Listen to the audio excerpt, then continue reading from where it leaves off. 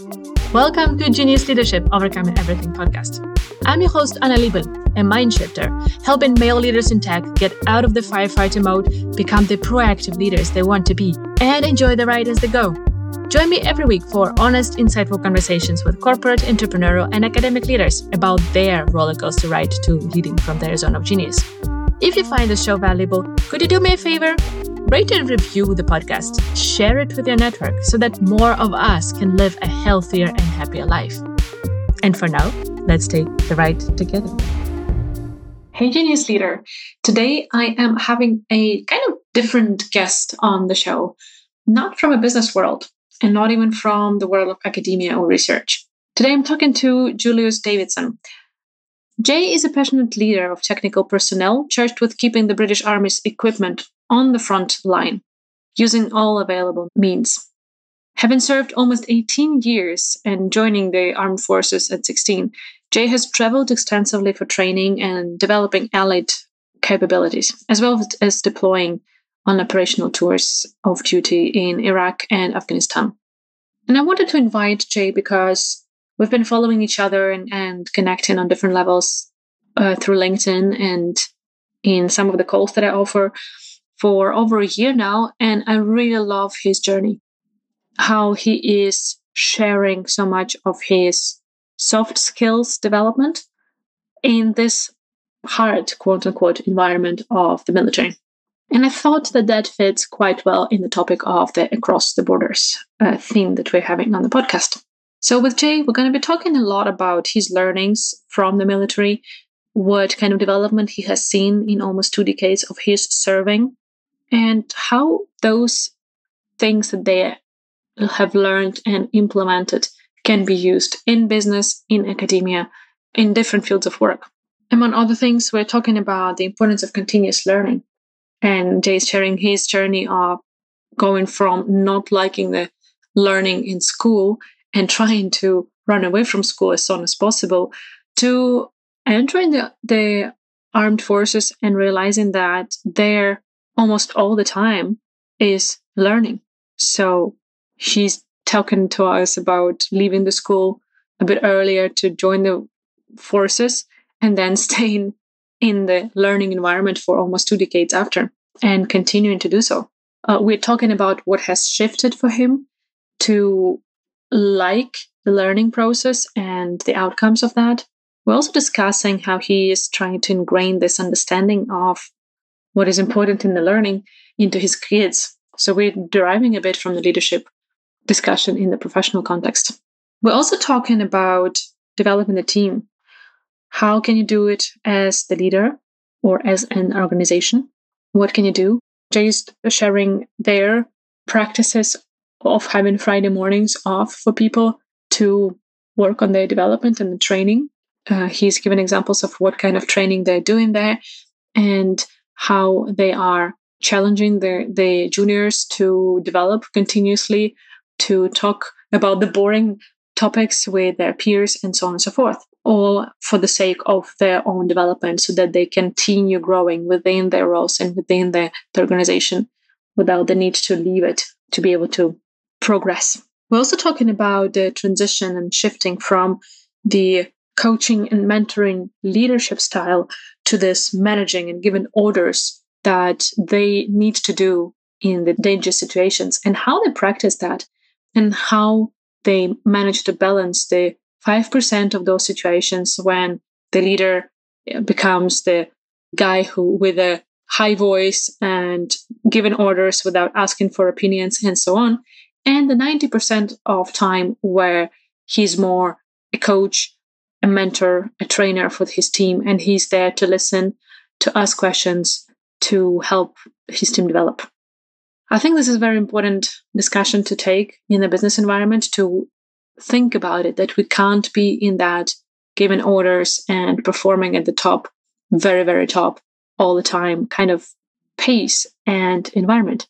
We need the calmer time as the team, as individuals and employees to be able to develop, to be able to learn from our mistakes, to be able to internalize some of those learnings and be able to perform at a good level in those critical, dangerous situations in the military hopefully not dangerous in your business environment, but critical for the business operations and success. And I really like how our discussion summarized with Jay talking about that vulnerability is fine. Hearing that from a person who is progressing within leadership environment in the armed forces, I think but makes a big, strong statement. Vulnerability is fine. So I invite you to listen to this conversation with an open mind. Think about it. What kind of stereotypes is our conversation breaking for you about the Army? And what kind of stereotypes you might be having in some other areas of life, in some other fields of work that you might not be questioning, but maybe you should. Enjoy the conversation and see you on the other side. Hi, Jay. And should we call you Jay for this interview, or Julius? What would you prefer? Yeah, Jay, please. Or any official military terms and titles there? No, we can leave that out. I just came home, so I didn't get changed. That's all right. That's fine. So, all right. Then, Jay, welcome to the Genius Leadership Podcast. Thank you, Anna. It's nice to be here. I always love conversing with you, and I'm more than happy that we got the opportunity to share some of these conversations with my audience, because I'm sure that every person in my audience will learn a lot from you and our conversation right now. And I usually start with the question, when you hear the word sustainable performance, what comes to your mind? So sustainable performance for us, I think, is thinking long term. It's not just thinking about the next mission. It's thinking 2 or 3 missions ahead. It's thinking years ahead to how we can mold our sort of work. So not only are we carrying out our tasks as an organization, but we're also looking after our own people to ensure that things like burnout, mental health, and fun is still kept in the organization and the work that we do. I find that we tend to do we go through sort of huge peaks and troughs, and some peaks will last 6 months to a year, but then it will always go back down, and that's when we need to take a breather, reorganize and understand what we're going to do with our time. So important. And actually, I would love to dive deeper into this conversation about your specifics of the work. They really make you think about those things that are burning right now, right? Those, as you said, next mission, next operation that is coming, or that you're in the middle of. And the ways of you and your colleagues to really keep that long-term thinking and keep your eyes up towards the horizon and not just in front of your feet right now. I would really love to discuss that. How are you doing that? How are you managing? What are the challenges there? And what have you done to overcome those? So do you want to dig into that at first, or first explain to us how you got into the military? What brought you to that field of work?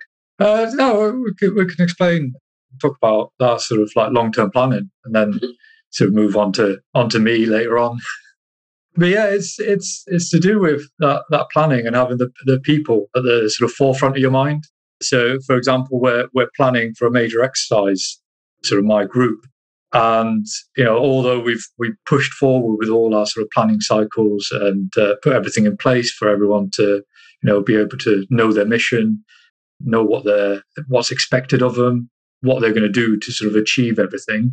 We've also looked at the training that they're going to be doing whilst they're doing that mission.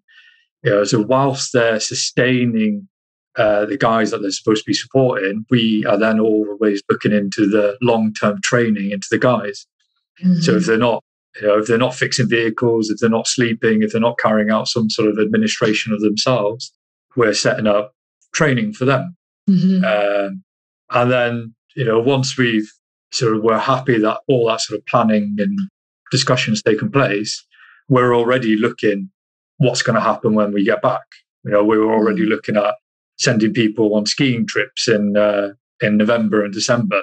We're sending them on equipment courses, training courses. We're looking into next year, the training and development that's going on there. So, although our focus is the next mission, we're constantly developing ideas of how we can keep that sort of long-term vision of, how we want to treat our guys. So important. How do you keep that balance? Is there some kind of estimate or like 80-20 rule maybe, or something that, okay, when your guys are in the mission, in the current mission, that still this, that, and this and that much time of them should be spent on the long-term goals of their development and training for the next missions and so on? Yeah, so it's I'd say we're sort of 70-30. So we'll carry the mission out, but then we've always got that development in the background as well, especially if we're doing training. If it's training, then that's our focus, is that long-term development.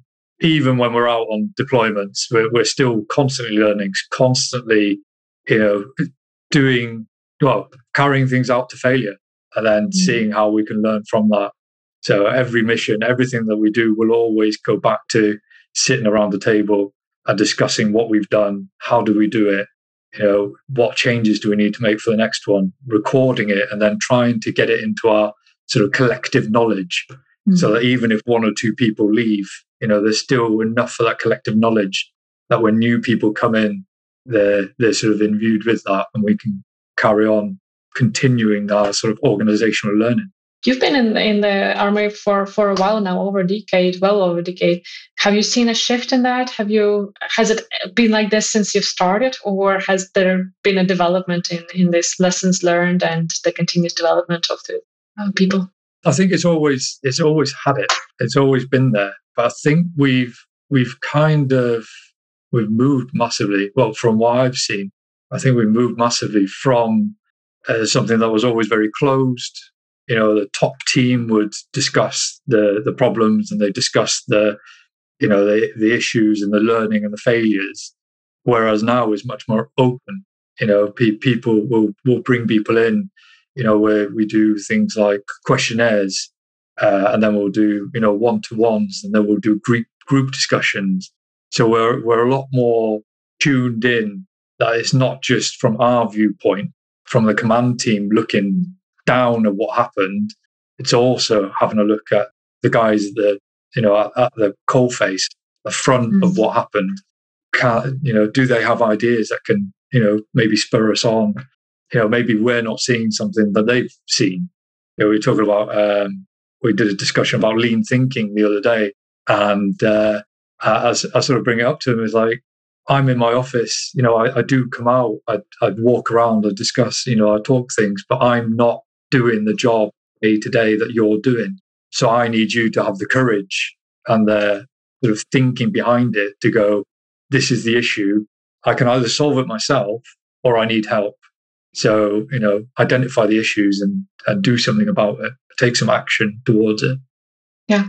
What do you think triggered that shift from being a close discussion among the top management or leadership team to including more people? What triggered that? I think it's just an evolving beast. I think the army is the army comes from, takes part of society. Everyone that we recruit come from society, and there's a certain sort of culture that the army sort of generates. Anyone who comes in needs to be sort of endued within that culture, brought in, and understand what we do and why we do it. But I think it's also that people come in with new ideas. I've seen that massively with the sort of officer cohort. People are not just reading about ex-military people, ex-military leaders. They're actually reading people like Matthew Said. They're reading about Simon Sinek. They're actually having a look at outside of the industry, outside of the army, and bringing in lots of new business ideas, new types of working. So even though we have our own culture, we're constantly developing and moving with society. I love this answer, and that really fits this topic of the theme of the podcast where this episode is airing, across the borders, so well. Because army is not a silo; it's not a bubble where nothing comes in through the shell of it, right? You're talking about it, that you are affected by the society and by its development, by every person who's coming in. But also we know it so well that a lot of other businesses and our industries and research, they're learning a lot from the army as well. There are so many great transformational leaders, leadership coaches who have their background in the military, and then they bring in the the learnings from that, the discipline, for example, the ethics and other parts that are so important for the army to function, they bring into the business world, they bring into the academia so that we can learn from each other. And that's why I wanted to talk to you, because I'm pretty sure me and many of our listeners have quite some prejudice or stereotypes about how army functions. And from following you for, I don't know, maybe a year right now on LinkedIn, I see a huge shift. And I would love to discuss that shift. I see so much emphasis on the soft skills, on the leadership, on the coaching style of leadership, on the continuous personal development, not only your skills as a technician or whatever your job with an army is, you and your team, you're developing on the personal level as well. And I want to discuss it and I want to bring it out there and say, hey guys, we need to learn from the army as well, because they are not standing still, they're developing. And maybe there is something in there that we can learn in the business world, entrepreneurship world, or academia. Yeah, definitely. Is that cross-pollination of ideas and thoughts. And that's what I find really interesting, reading about, business leaders, and you read through what they're doing and you're like, hey, that's not massively different from what we do. I think the culture is just slightly different, but actually the way you look at how we're, doing business, we're after quality, we're after, time and money, that's sort of like triangle of business. That's kind of what we're after. We want quality people, we want quality product, especially in the organization that I'm in, the REMI, we look at the people that we support as our sort of customers. And what we try and do is support them as much as we can. So the things that they need from us are sort of our knowledge, our SMEs, what do you want to call it? Subject matter experts, subject matter knowledge. And because we have so much of that knowledge, we try and push that over to the guys that we support. Yeah, looking at things like customers, money and quality, it's not far off from what we do anyway. But then our culture, we have leadership principles that guide us as leaders. We have values, we have standards that we sort of uphold. And one of the things that we've been trying to do is not simply for the guys to know what those values and standards are and know what the leadership principles are, but really understand what's behind it. Not simply say what they are, but what do they actually mean to people? And if you get them to actually think about what they mean to people, you get a better quality product at the end of it. You don't just have someone that can stand there and say it. They actually understand what it means to them and how they can use it in their day-to-day lives, even outside of the army. Yeah, and I totally agree with you. That's how I work with my clients as well on the personal development, self-leadership, and leadership of the others.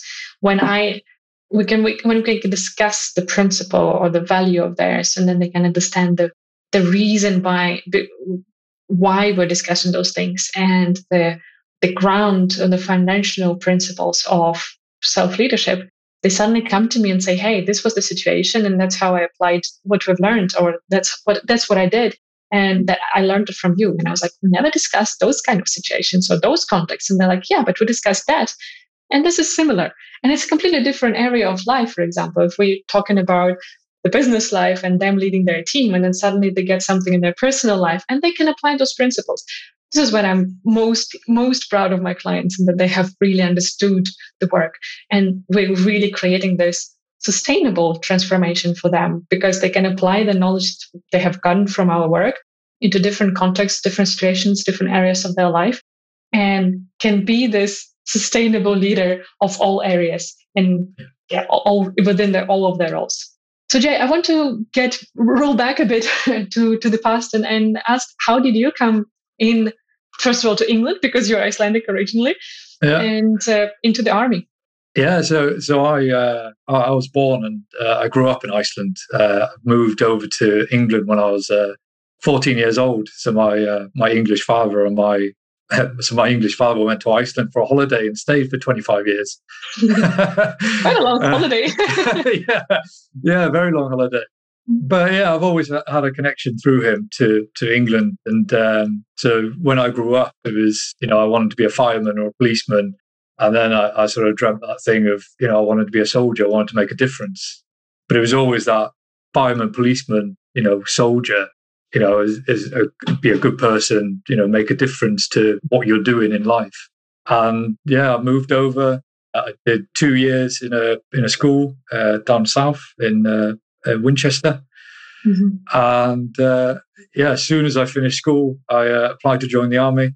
I did 6 months in a civilian job. I was doing cleaning, and I did as a service manager in an officers' mess on an army camp. And then I joined the ATFC, so Army Technical Foundation College in Arborfield, which is now closed down. I did 6 months of basic training there, which is so we did maths, we did science, we did presentations, we did leadership skills, and we had a bit more space than normal because of our young age when we joined, to really grow into what it is to be a soldier and how to sort of manage that lifestyle. Then I came out of that. I spent 2 years doing my technical training. So everything from learning how to drive a truck, learning how to drive a tank, learning how to fix everything. And then I went to my first unit, which was out in Germany. So I spent 5 years in Germany, and the sort of rest is history. Rest is history. Yeah. It's amazing to meet those people like you who have had this idea of I want to be this kind of like within this profession, and from the childhood, and then follow that. And it seems like you're still enjoying it. You're in your mid 30s, right? And then you've been in that career since the beginning of your career, or in that industry since the beginning of your career, and you keep progressing. I really love seeing your journey, how much you're learning from your peers, but also from the books, and you continue your education because you see some new needs for yourself to develop further and be more of service for your employer and your colleagues and your team. So it's fascinating to see the journey. Thanks a lot for sharing it on the social medias, that we can observe people like you. Yeah, so I think one of the reasons I joined the army was to get out of school. I couldn't stand, I hated sitting in a classroom, and it was really frustrating, and I wanted to be out and doing stuff. But I think I soon realised that once you join the army, there's no stopping the learning. It is constant. You're constantly in and out of the classroom, or if you're not in a classroom, you're out on the ground, and you're learning stuff all the time. It does not stop. Yeah, so I've had 17 years and 9 months of continuous learning. So much for learning or running away from school, huh? Yeah. So what was the difference? Sitting behind the school desk and being in the classroom within the army, or learning in the field, what made a difference for you that it felt not as bad as back in the school? I think it's the purpose, having a purpose for learning. That's always it. So when you're at school, when you're a child, you don't really see the purpose. You can look at trying to get high scores and go to university, but you're so young. It's difficult, especially for guys like me that are joining young, 16, 18 years of age. That the main reasons why guys join like that is whether they're trying to get out of something at home, or whether they're trying to get out of something where they live, or there's something not quite right, or they want to do something valuable with their lives. But it's definitely having that purpose, and quite quickly in the army you understand that the stuff you're learning has a purpose, and it can help you in the long term. They say when you first join the army or the armed forces, you start transitioning out of the armed forces, so everything that you're learning can always be used later on in life. So whether you do 4 years, 12 years, 22 years, or even further, everything that you learn can always come in handy later on in life. This is so important, because if you have been in the profession for so long, and then your identity is quite tied to it, and then you get out of it, it can be dangerous, right? It can be unhealthy for the person when they don't feel like they belong to the society, because they have been in quite a different environment for quite a while, where you have maybe harder discipline or better discipline, and you have better alignment with the values and the principles of why we're doing what we're doing.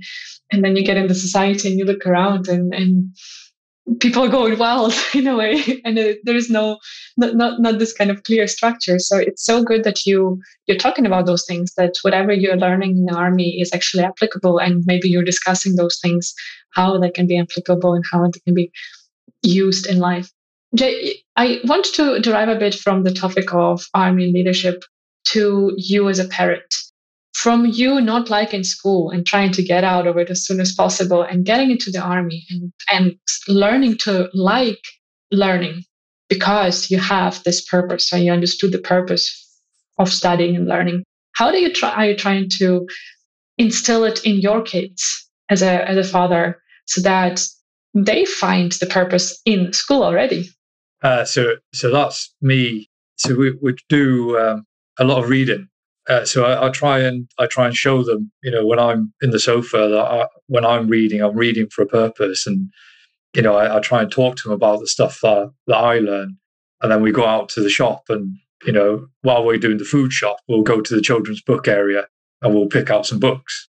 We'll take that home, and then we do it as like a small activity, and then. A lot of the stuff that I've learned has really helped me with my math skills, my reading, my writing, my arithmetic, my 3 R's. So I now try and, all the stuff that I've learned, I now try and help them with their schoolwork. So not only am I spending time with them doing it, so that becomes one of the ways that they spend time with me, but then I also try and encourage them to, make mistakes and not be too harsh on themselves when they do. When I first started helping them, we do a bit of a maths problem and they get really upset, when they get it wrong. And I had to see my kid run up the stairs, and I'm like, hey, it's fine. Don't worry about it. It's okay. You just, we'll do it again, and then we'll do it again. And it's a process that it's the repetition. Don't underestimate the power of repetition. You do it again and again and again and again, and you eventually, it just gets lodged into your head, and you won't be able to get rid of it. That's one of the things that the army learning has taught me is, at first you don't succeed, you continue again and again and again until you get it. And, will it be perfect? No, but is 80% good enough? Most likely. This is so good. This is so important to teach our kids this perfectionism, and why are you actually trying to perfect, and what are you trying to reach with this next iteration, and when is it time to stop? And just say, yeah, that's good enough. And I can continue with something else instead of polishing here and spending my time and energy on something that doesn't really give the result anymore. I have fulfilled my purpose with this task, and I don't need to go further with it. Yeah. Thanks for sharing. Jay, from your LinkedIn profile and all the discussions that we've had before, I see clear that you're very passionate and you value a lot the personal development. And you're also very open about the importance of being vulnerable as the leader. And you're also very transparent about your own journey and the struggles that you've had. And those are the soft skills that we're discussing so much in the leadership space nowadays. So I would like to discuss those a bit more. How does it go together with being in this kind of hard, disciplined environment of the military or of the army? I think it really depends on, it does depend on what area in the this is the sort of army you are in. In our area, the area that I work most with is a sort of technical trade. So we're continuously trying to get people to think individually. So one of the things that we ask of our people is, I might ask a junior rank, so a lance corporal, to get on a helicopter, fly 100 kilometers over into an area that's held by the infantry guys, and you look at them as a customer. They go in, they do their servicing of their equipment, but they need to have that thought behind them that they understand their technical trade, that they understand how to be a soldier if something does happen, and they're needed to react and go in with their friends and the guys that they're supporting. And we need them to be able to deal with situations that they might not have trained for. There's only so much you can train for. Even technically, you might have some crazy thing happen, and they've got to use that thought process or analysis that they do. Yeah, with very little support. So that's the kind of thing we sort of need our people to be able to do that. I think the only way you can do that is develop them, from the ground up, is to ensure that they have that base understanding of, the army, the soldiering skills that they need to operate on a battlefield, and the technical trade that the technical service that they're delivering. And if that also comes in with a sort of personal understanding of, what they're doing, how they're doing it, why they're doing it, because that will always feed into their sort of mental health, how they deal with things after they've completed, a very demanding situation. So it's building up that base understanding of what they need to be able to achieve at whatever level they are. Hey, Genius Leader, I'm chiming in here quickly to ask you to do one thing for me. If you're enjoying this episode, share it with one person who you think would find it valuable as well. Let's spread the goodness together so that more people can play within their zone of genius. How do you train those things? What are the procedures for day-to-day questions, discussions, routines that you go through to really nurture that independence and the critical thinking of your mates? So a lot of it is mentoring. So our guys we assign them a mentor, especially when they're sort of brand new in, and when they start doing their first bit of development, they get assigned a mentor, and that's them with that mentor. Unless there's a drastic change, that should be them with that mentor, and that mentor ensures that their first bit of development within their sort of technical trade and their sort of personal sort of soldiering, small level living in barracks type thing gets managed in a healthy way. But then we also have the line managers, and then the line managers, speak to their guys, make sure they understand the things that they're doing and set them with training. So whether it's personal development, technical training, or soldiering, we do collective training. So we'll do collective training as a small cohort. So whatever section they're in, they'll do a collective training, and then they'll do, and it gradually increases in complexity. But the base layer of what they do day in, day out doesn't really change that much, whilst sort of our complexity increases.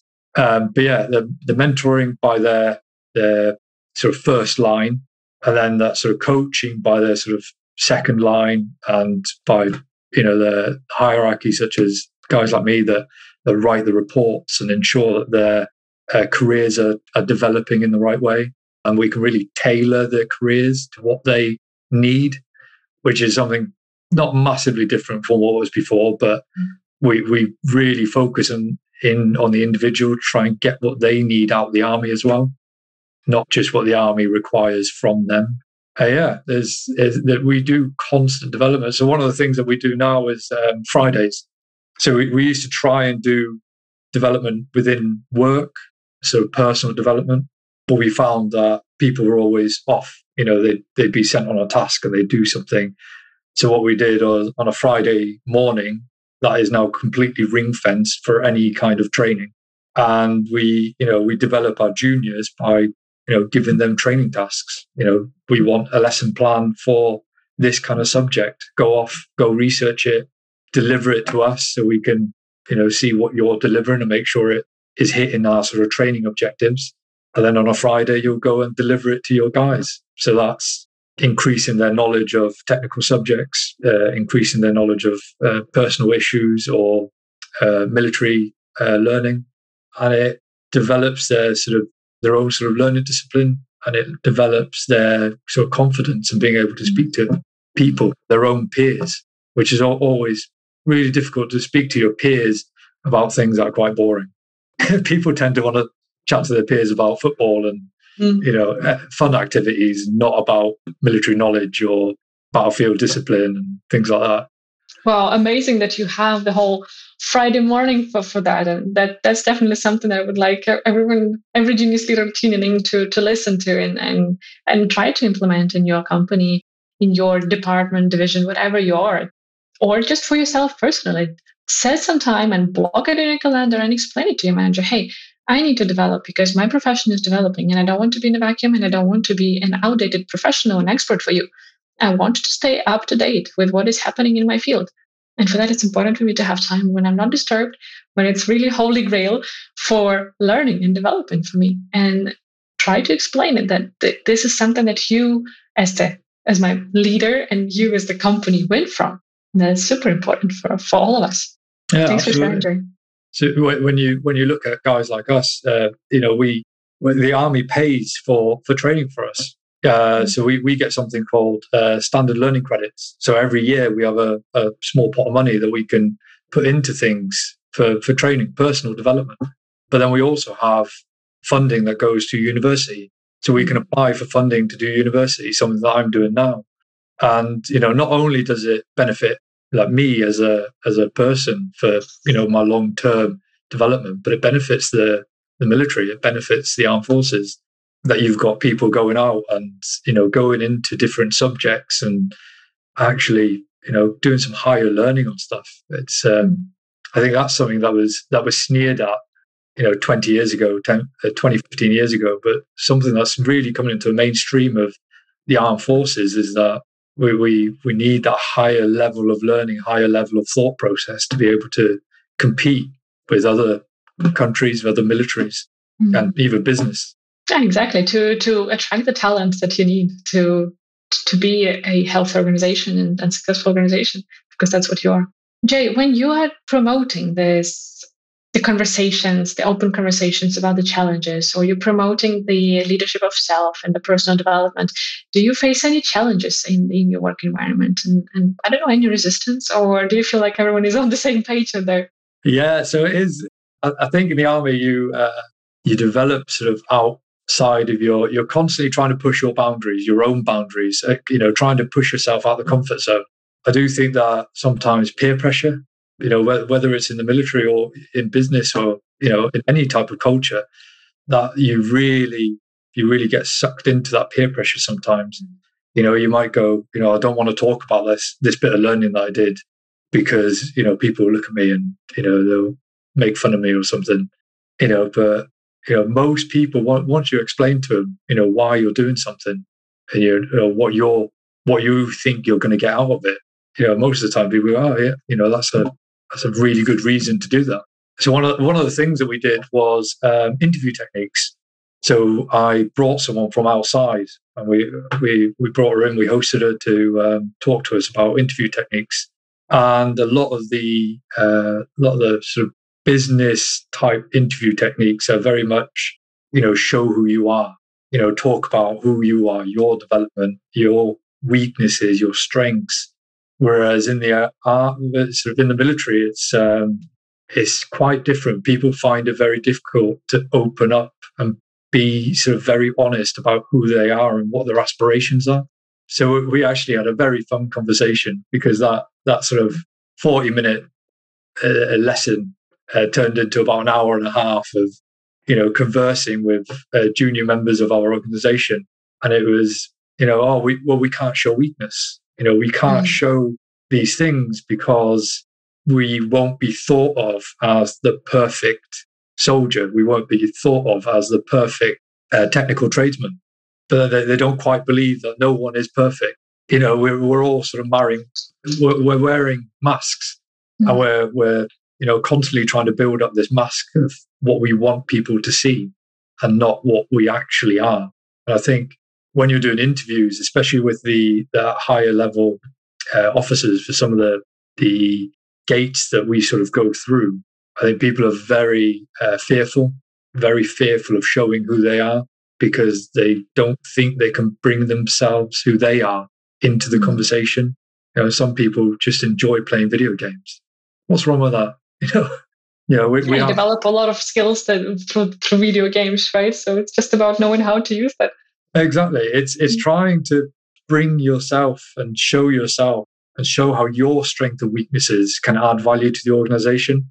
But unfortunately, a lot of the times people put this mask on that says, I am the perfect soldier, and this is, these are the things that I should say to continue that visage, that sort of not really showing who you are, but only showing glimpses. And I want to put my 5 cents here that it's not only in the armed forces that this is the case. In entrepreneurship, in the business, the people whom I work with, they have the same issues. Yeah. They really are afraid of dropping their face, right? And taking off that mask and putting down that facade and say, hey, here I am with my flaws, with my imperfections, with my emotions. And it is scary. It's a scary journey. And that we are all products of our society, and that's how society nowadays brings us. And I can imagine that it is amplified in armed forces because you are getting people who want to be strong, who want to contribute to the safety and security of the nation, right? And that still has quite a lot of, pictures, stereotypical pictures of how this soldier should be. Yeah. So talking about those stereotypical pictures, let's discuss them, and let's just discuss what of those you see from the inside and you feel like this is wrong or this is outdated, what people think on the outside. And then it could be people in your environment who are not related to the armed forces, maybe some questions that they ask you or some comments that they make, you feel like, okay, yeah, this is actually not really true. Why are they thinking that way? Or it could be also the juniors who come in when they're newly hired and they have some perceptions and you're like, where did you get that? And why do people think that way about the armed forces? Yeah, it definitely is. I do get it quite a lot. Surprisingly enough, I've read in the news, there was a couple of documents out that, people really see the army as a sort of stereotype. They don't really understand what we do and how we do it. They think that everyone leads by fear. It's, do what I tell you to do, or you'll go to jail, or, I'll make you crawl around in the mud for 3 hours. And clean the toilets with a toothbrush, right? The typical picture that we get from the movies. Yeah, the movies always draw on, they draw on truth, but they also always exaggerate. There is plenty of movies out there that have a lot of truth in them, and there's a plenty of movies out there that have very little truth in them. But yeah, I was speaking to someone the other day. We were talking about people getting in trouble for something that was fairly minor, and it was a bit of a laugh. It was are you going to give them the hairdryer treatment? Are you going to get them in your office? Are you going to scream and shout at them so they know never to do it again? I was like, no, why would I do that? I haven't done that, ever. I've never done that. And I think, does it happen? Yes, it does. But does it happen as much as people think it does? Definitely not. I think the only reason we get to the point of where we have to, shout and be very directive is during very difficult situations. So, the battlefield is loud. The things are happening. Things are confusing. So unless you've got experience in that, it can be very difficult to see what you're supposed to be doing and, understand what your role in that situation is. And that's where we become very directive, almost forceful, because you have to kind of understand the situation that you're in. Mm-hmm. But when we're back in camp, when we're just trying to develop people, constantly doing that learning piece, we don't need to do that. A lot of it is just simple coaching, mentoring. We do administrative action if someone gets something wrong. We get them in the office and we discuss, why did you do the things that you did? What's the reasoning? Did you have reasoning behind it? Or did you just think, I'm going to do what I want, not what I should do? But yeah, a lot of that discipline bit is makes me laugh. I watch movies with a wife. I will sort of watch that, and she hates it because I'll sit there and go, no, we never do that. That's crazy. But yeah, for the 5% of the time where we have to be very directive, very forceful in what we're doing, we train for that. There's reasoning behind that. But for the other 95%, there is coaching, there is mentoring, there is being emotionally intelligent, using the framework of leadership, using our values and standards throughout everything that we do. Here, I would like to ask the follow-up question. There is so much coaching and mentoring happening in the camp, as you said. And then there are those 5% of the time, those situations when you really need to be directive, super clear. It might be going to shouting because you're in an environment where otherwise you want to be heard and so on. How do you practice this relationship between the subordinates and those who give the orders in the coaching and mentoring environment, that it's clear that I'm here to give you orders in those 5% of situations. Yeah, so that's difficult. So one of the things that we're sort of evaluated on for our reports, is that change of leadership in the environment. Being able to move from your sort of in-camp environment, being the leader that your people need you to be there, to then being able to go out into a different environment, a more dangerous environment, more high-risk environment, and get the guys to understand that when we're in this environment, yes, we want feedback, we want input, but at certain stages and certain situations, it is a matter of trusting your leader and trusting the person that has your best interests at heart. But you also need to achieve a mission. You also need to achieve something. We will always look at it that way, that the mission needs to be achieved, and we do that by practice. How do you practice that? Training, lots and lots of training. So I've done 3 deployments out to Iraq and Afghanistan, and before we go, and do our 6 months in that hostile environment, we do almost a year of training. So we don't just jump on the bus and jump on a flight and off we go with our weapons. It starts off very small. It starts off doing small collective training with your group, your 4-man, 8-man group, and then it goes up into complexity. You start working with other teams. You start bringing in subject matter experts from artillery. You start bringing them in for different areas to give yourself different capabilities. And then, you actually start heavily working with each other and seeing how everyone can use their skills, their skill sets to develop into the requirements for each mission that you need. And once you get to the end of that training cycle, that, almost a year of training, you are pretty solid. Your team is molded, and they understand that, when something happens, there's a reason for it. And they understand that trust that you have in people, you have in the team. We really rely on that heavily.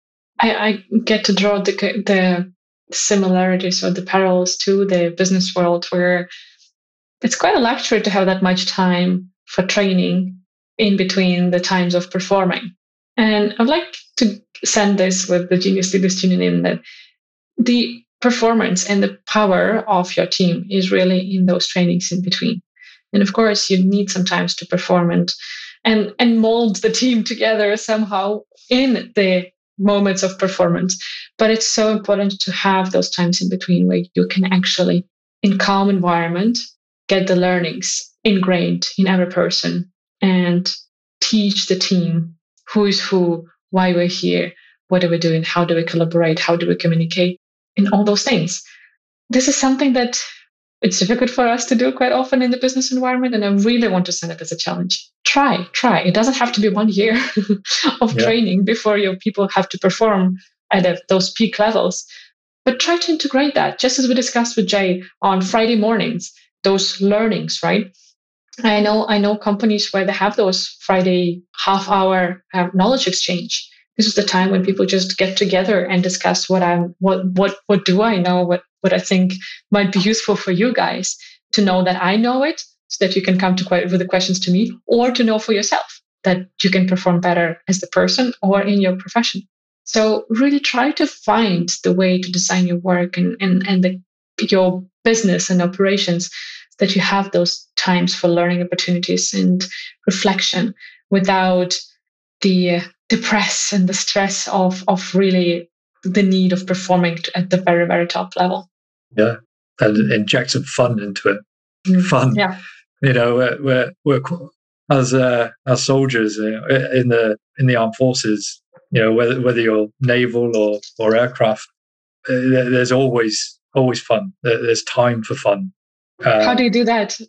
Let's tell us more, so that we can learn more from you. How do you inject fun in the work? So it's injecting the fun is having those moments where you go, if someone's leaving us. So, let's celebrate the time that they've had with us. Let's go do some go-karting. Let's, enjoy our sort of time together. I always say, when I go places, the best thing to do is, go out and enjoy the culture and the environment that we're in. I was, the places that I've been to, so like whether it's been France or Belize or Kenya or, all the countries that I've been to, we've always injected that fun, that week to go out and do something different, whether it be adventure training, so kayaking, skydiving, anything like that. But there's also that hour by hour fun, going and speaking to people and doing it in a light-hearted way. You can break through a lot of barriers by using humor. I think as military, we're quite good at that. We use humor sometimes to hide things, but we use humor a lot just to kind of break down barriers between people, especially when we're in such a diverse group.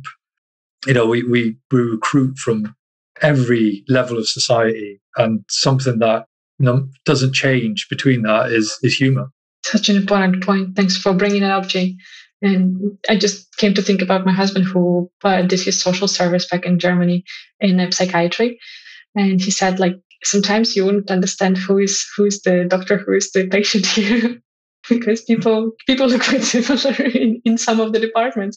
And he said, you would sometimes feel like the jokes that the doctors make are somehow too brutal or too open or anything, but that really helps. The humor helps to heal. It helps to distance yourself from the pain that you're seeing and you're trying to help people go through. And I think it's very important in any area, in any industry, wherever you are, to really get this distance from whatever you're doing, to be able to see it a bit from outside. And humor is really, really great way of doing that in a healthier way for yourself. Yeah, absolutely. It's a good tension reliever, especially after you've been through a sort of high risk situation. To be able to sit around and sort of look at people and have a smile and have a little bit of a laugh, and understand, that was tough, that was hard, but having that sort of togetherness, that molding together with that humor, you've all experienced the same thing, and to be able to sort of laugh and talk about it in that way makes it a lot easier. It kind of using a torch to shine into the darkness type of thing. Yeah, what a beautiful analogy. Thanks for that. And as you said, it's important to not just hide behind the laughters, but as you said, acknowledge that this was tough. We've gone through something stressful right now. So it's not about avoiding the emotions. It's, as you said, really bringing some light into the darkness, that it's easier to discuss it and lift the heaviness of it. Jay, we touched upon that I see a lot of things, all of the challenges that you might experience in the armed forces in the business world, where leaders are typically expected to be the hard guys. And I would like to ask you, what have your learnings been so far that you would like to share with the leaders tuning in? What can I do to fight that stereotype or to break through with that? If they want, because I see a lot of leaders who want to be those vulnerable, empathetic leaders that they have within themselves, but they're afraid of opening up that hard shell. What would your piece of advice be? So I'd say it's that self-belief. It's having the self-belief that you can actually be yourself, understanding that, yes, you might have a culture in the organization, but you as an individual, you can bring parts of you in. It not only humanizes you, but I think it makes you a better leader. And people react a lot to mirroring. You can stand there, and if you're constantly being strong and not being vulnerable in any way, then people will mirror that because they think that that's what they should be doing. They will always look at you and see what their reaction should be. But I think sort of being able to have one-on-one conversations with people and just being able to talk about life. Not only do we have in the business world and in civilian life, people have a tough time, but then we have that extra bit that makes it even more difficult. So I think bringing a bit of vulnerability in And actually that self-belief that you can sit there and you can communicate with someone, I think that's a big one. Actually understanding that there are so many tools, there are so many, people you can read, there's so many people you can, network with, like you, that you can learn from, continue your learning, and continue to understand that, vulnerability is fine. It's you don't need to do that mask wearing. I love that. I'm writing down vulnerability is fine. It's just it sounds so easy, so no, I want to say that it simplifies those things. Vulnerability, this word has so much tension attached to it nowadays in these discussions about leadership. And how you just simply just said, now, vulnerability is fine. I hope that previous leaders tuning in, taking it in right now, because that can be the door that is opening right now for many people. That can be that phrase that can actually shift something for people, turn the page and think, yeah, it's fine. It actually is fine to talk to people openly about my emotions and what I'm going through, helping them go through their things, showing people that I see you. I see that you're struggling right now. And instead of avoiding that because you want them to be strong somehow, show that you see them and really ask, how are you doing? What is going on now? How can I support you? This is also part of vulnerability, showing that you see other people's emotions. Yeah, not to be dismissive. You can't dismiss what people are telling you. You can't simply say, oh, well, here's a solution, I'll go and do that. It doesn't work like that. You really have to understand, their point of view, their feelings from their side. It can be quite hard because, sometimes you can touch on something that you might have gone through, and actually it's quite a sore subject for you. So being able to be there for others when you yourself are going, oh man, that hits home. That hits home to what happened to me, 10 years ago. But you can learn from other people as well. You can learn while they're going through their stuff. Simply verbalizing stuff makes things easier to go through. Yeah, so important. Jay, I would like to wrap up with the questions that I usually ask my guests. If you would give 3 pieces of advice, and those could be the summary of what we have discussed today, or whatever you want to send with our listeners and viewers, what would those 3 pieces be? Read as much as you possibly can get your hands on. I was never a big reader, but yeah, definitely read, network, speak to people outside your industry. Don't cross-pollinate ideas. All the things that I talk about, all the things that I've learned over the years have come from other people. None of this is my idea. I've just taken it from them. And yeah, just show understanding towards each other. So important.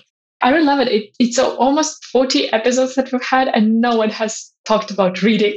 Yeah.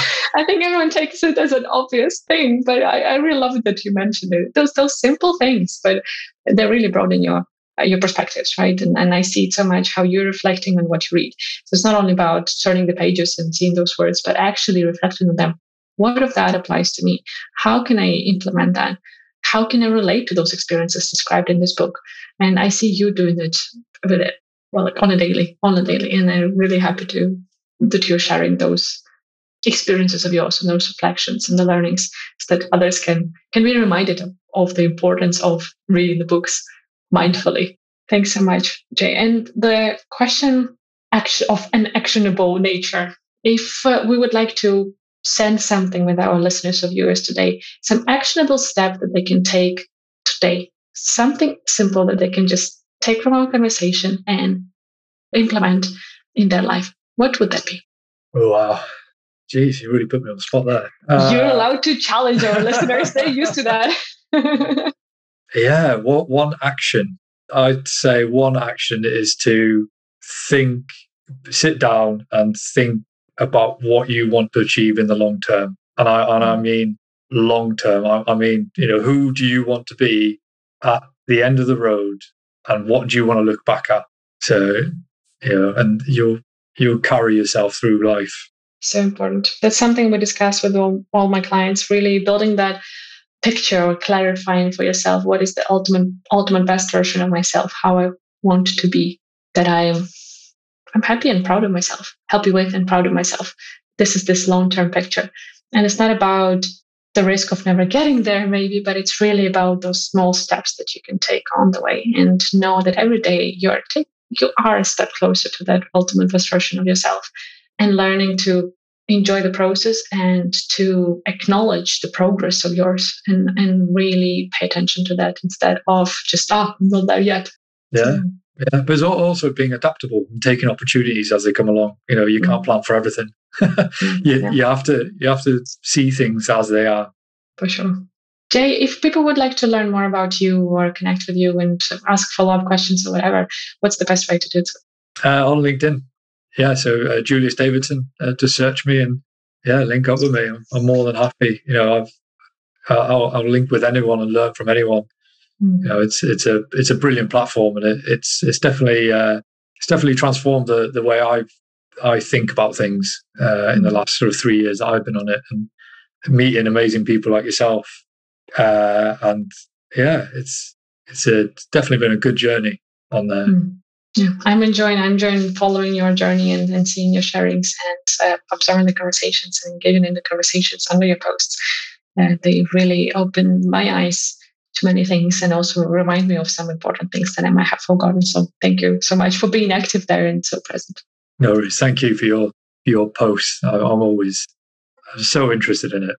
And I love it. Just as with the books, you really reflect on those things, and then you can come back to me and you talk about your learnings for that, or how that have triggered some other thoughts and created some new questions for you to answer. So it's really amazing and very rewarding to engage with you through my audio content.